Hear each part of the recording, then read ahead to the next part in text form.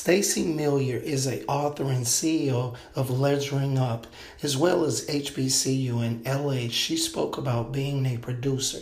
This is what she said.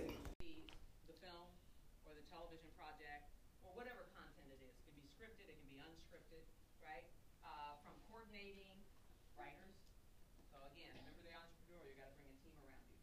Coordinating the writers, the directors, and you got to get a fantastic and an amazing editor, okay? Because your content is only going to stand out if you're editing and just full. I was able to speak with Derek Lowry and asked him about what he liked with the HBCU in LA. I really like the HBCU in LA. I think it was really cool how you get to work with people who are already in the industry and are doing things that you are going to school to do. I thought it was really cool.